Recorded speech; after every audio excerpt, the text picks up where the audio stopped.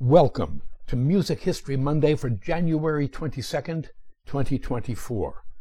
I'm Bob Greenberg, and the title for today's podcast is Johannes Brahms, Piano Concerto No. 1. If you haven't already, please consider joining me on my subscription site at patreon.com/RobertGreenbergMusic, where I blog, vlog, podcast, pontificate, review, and bloviate 4 to 6 times a week.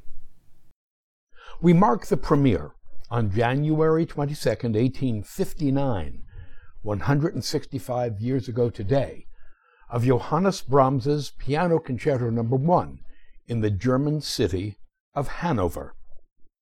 No other work by Brahms caused him such effort.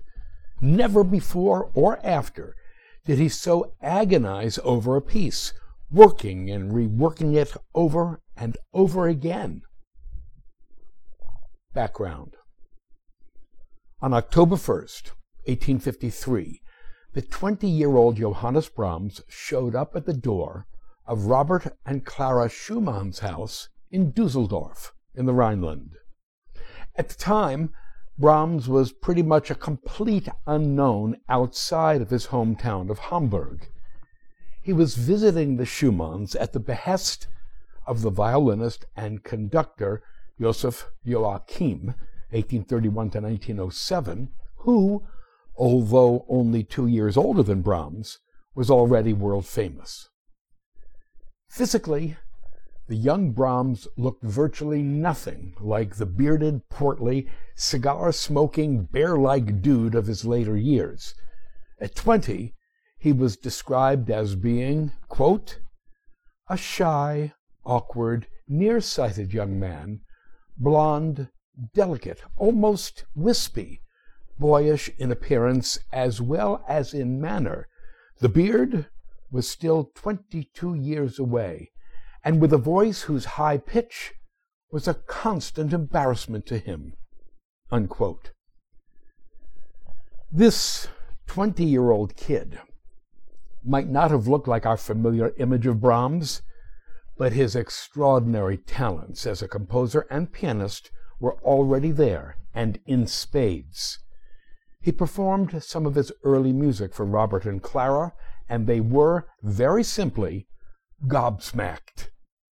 That evening, Clara wrote in her journal, quote, here is one who comes as if sent from God. He played us sonatas and scherzos of his own, all of them rich in fantasy, depth of feeling, and mastery of form. Robert could see no reason to suggest any changes. A great future lies before him, for when he comes to the point of writing for orchestra, then he will have found the true medium for his imagination, unquote. Robert's diary entry that night was rather more abbreviated. Quote, visit from Brahms, a genius, unquote. Brahms stayed with the Schumanns for a full month and bonded with them like a wad of gum to the bottom of your high tops. Ever the helpy Helperton, Schumann contacted his publisher, the house of Breitkopf und Härtel, and saw to the publication of a number of Brahms's early works. But Schumann didn't stop there. As a music writer and critic of high repute, he came out of his self-imposed retirement as a journalist in order to write a little something about Brahms. Schumann's article, his Rhapsody on Brahms, appeared on October 28, 1853, in the Neue Zeitschrift für Musik. It is a long piece. We quote it in small part. I have thought, watching the path, that someone must and would appear, destined to give ideal presentation to the highest expression of the time, who would bring us his mastership springing forth like Minerva, fully armed from the head of Jove. And he is come, a young blood by whose cradle graces and heroes kept watch. He is called Johannes Brahms. His companions greet him on his first course through the world, where perhaps wounds may await him, but laurels and palms as well." Unquote. In his article, Robert Schumann declared Brahms to be nothing less than the savior of German music. Wow! Young Brahms must have swallowed really hard when he read that, going, as he did, from a total unknown to being cast as the chosen one virtually overnight. No one had to tell Brahms that a certain Messiah did indeed receive laurels and palms, after which he was crucified. Brahms' biographer Karl Geringer writes, quote, "Instantly, the name of Brahms became known far beyond the limits of musical circles, and the publication of his works was eagerly awaited. One thing seemed already clear. It was not going to be plain sailing for the young composer. The public and the critics expected the very best after this sensational introduction." Unquote. Into the drink. On February 27th, 1854, 4 months after the appearance of the article, Robert Schumann attempted suicide by jumping off the Dusseldorf Bridge into the frigid Rhine River. Suffering from tertiary syphilis, his mind had snapped. He was packed off to an asylum in nearby Endenich, outside of Bonn, where he died 2.5 years later, never to return home or again see any of his soon-to-be 7 children. Having heard the news about Schumann's suicide attempt and institutionalization, Brahms rushed to Dusseldorf, arriving there on March 3, 1854. He pledged to stay with Clara, who was 5 months pregnant, until her baby was born and Schumann had recovered. Clara was distraught. She wrote in her journal, quote, "Either I cannot sleep at all, or else I lie half asleep, and horrible pictures hover before my eyes. I constantly see and hear him." Unquote. Visitors to Clara and her children came and went, but it was Brahms who stayed, and by doing so became her lifeline during the terrible months and years that followed. Do I really have to tell you? Slowly, but inevitably, these two great artists fell in love with each other. As revealed in her diary, Clara's love for Brahms was idealized and essentially platonic. For example, on June 9, 1854, 3 months and a week after Schumann's institutionalization, Clara wrote, quote, "I am learning to understand Johannes's rare and beautiful character better every day. There is something so fresh and soothing about him. He is often so childlike, and then again so full of the finest feelings. And as a musician, he is still more wonderful. He gives me as much pleasure as he possibly can, and he does this with a perseverance which is really touching." Unquote.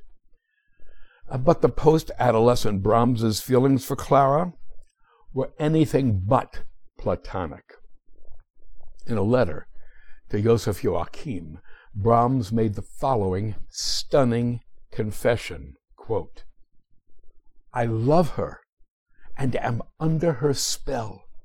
I often have to restrain myself forcibly from just quietly putting my arms around her, and even, well, I don't know, it seems to me so natural that she could not misunderstand. I think I can no longer love an unmarried girl. At least I have quite forgotten about them. They only promise heaven, while Clara shows it revealed to us." Unquote. Yeah, of this confession, Brahms' biographer Jan Swafford writes, quote, "The relatively calm tone of these words does not reflect what Brahms felt. Something great and terrible had happened to him in the months since Schumann's collapse. Johannes felt like Goethe's young Werther, living in an agony of frustrated desire. He wanted Schumann to get well. He wanted Schumann to die. He wanted to soar in the clouds, and he wanted to put a gun to his head. He had fallen helplessly in love with Clara Schumann." Unquote. Did Clara know how Brahms felt about her? Probably. But these were feelings neither Clara nor Johannes could possibly act upon while Robert was still alive.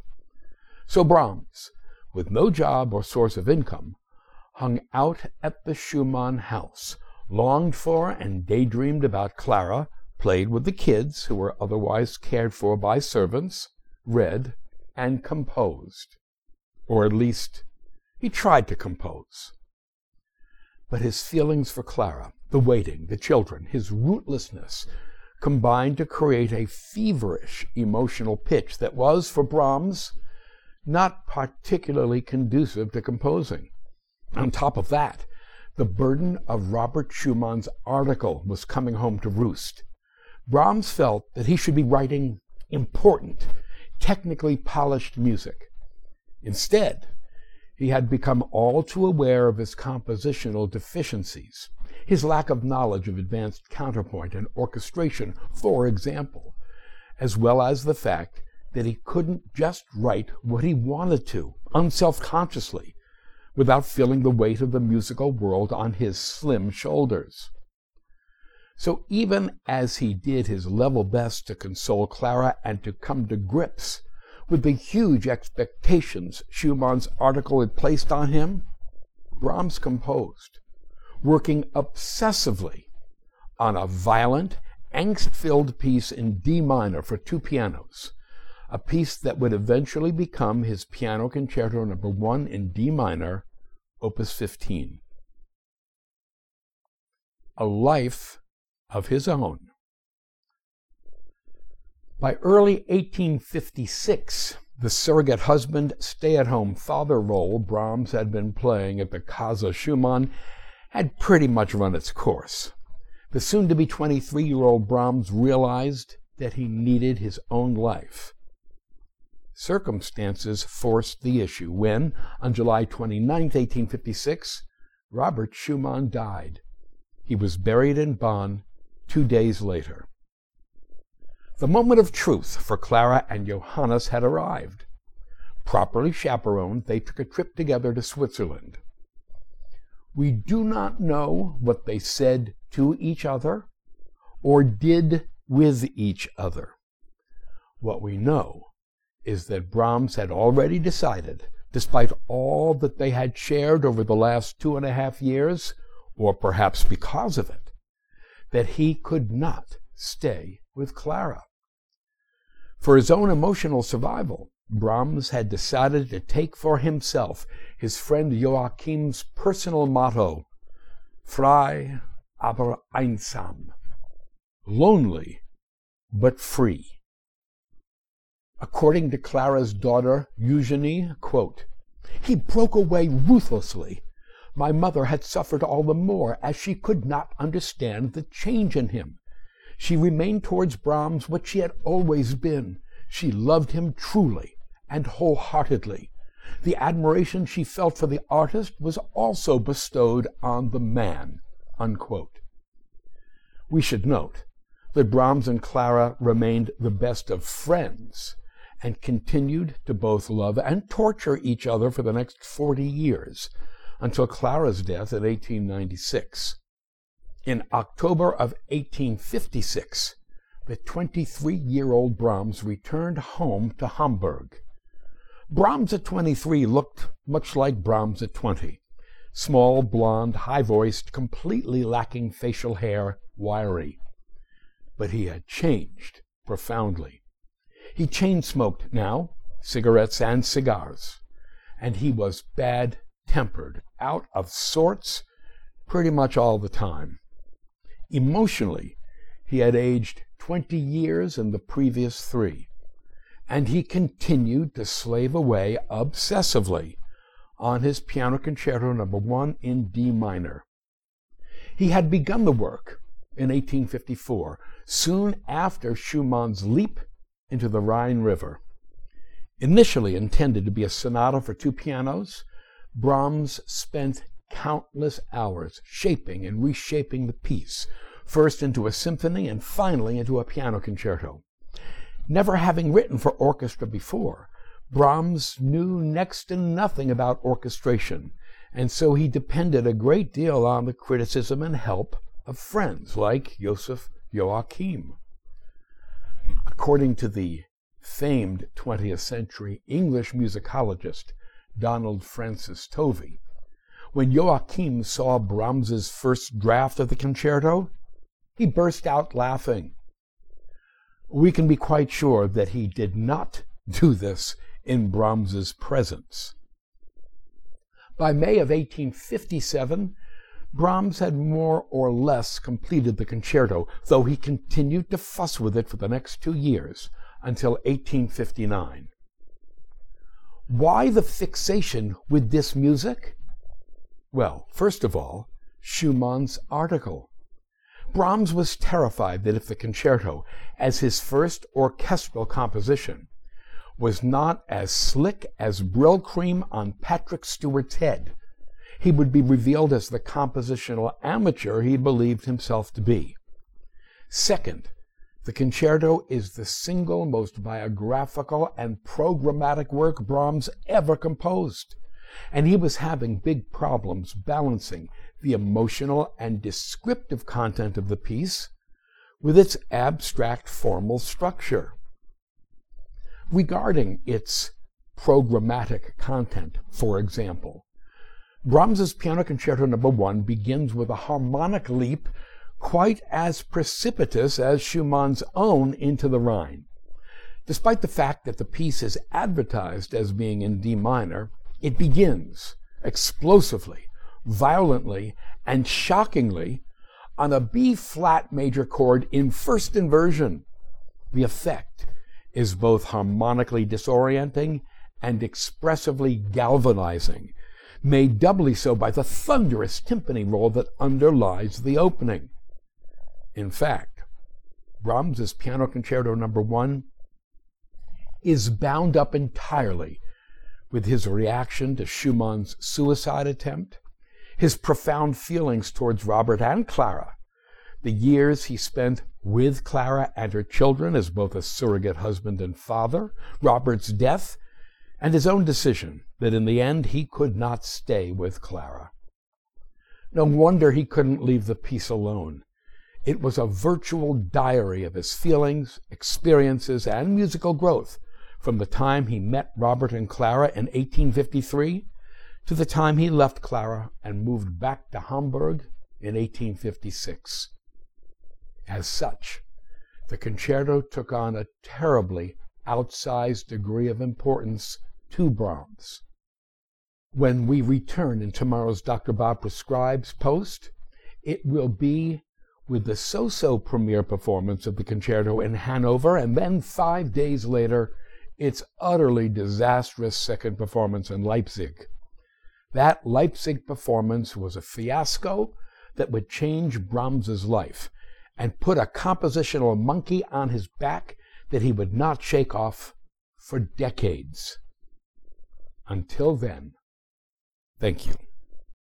To sample and download one or all of my many courses on subjects musical produced by the Great Courses / The Teaching Company, please visit my website at robertgreenbergmusic.com.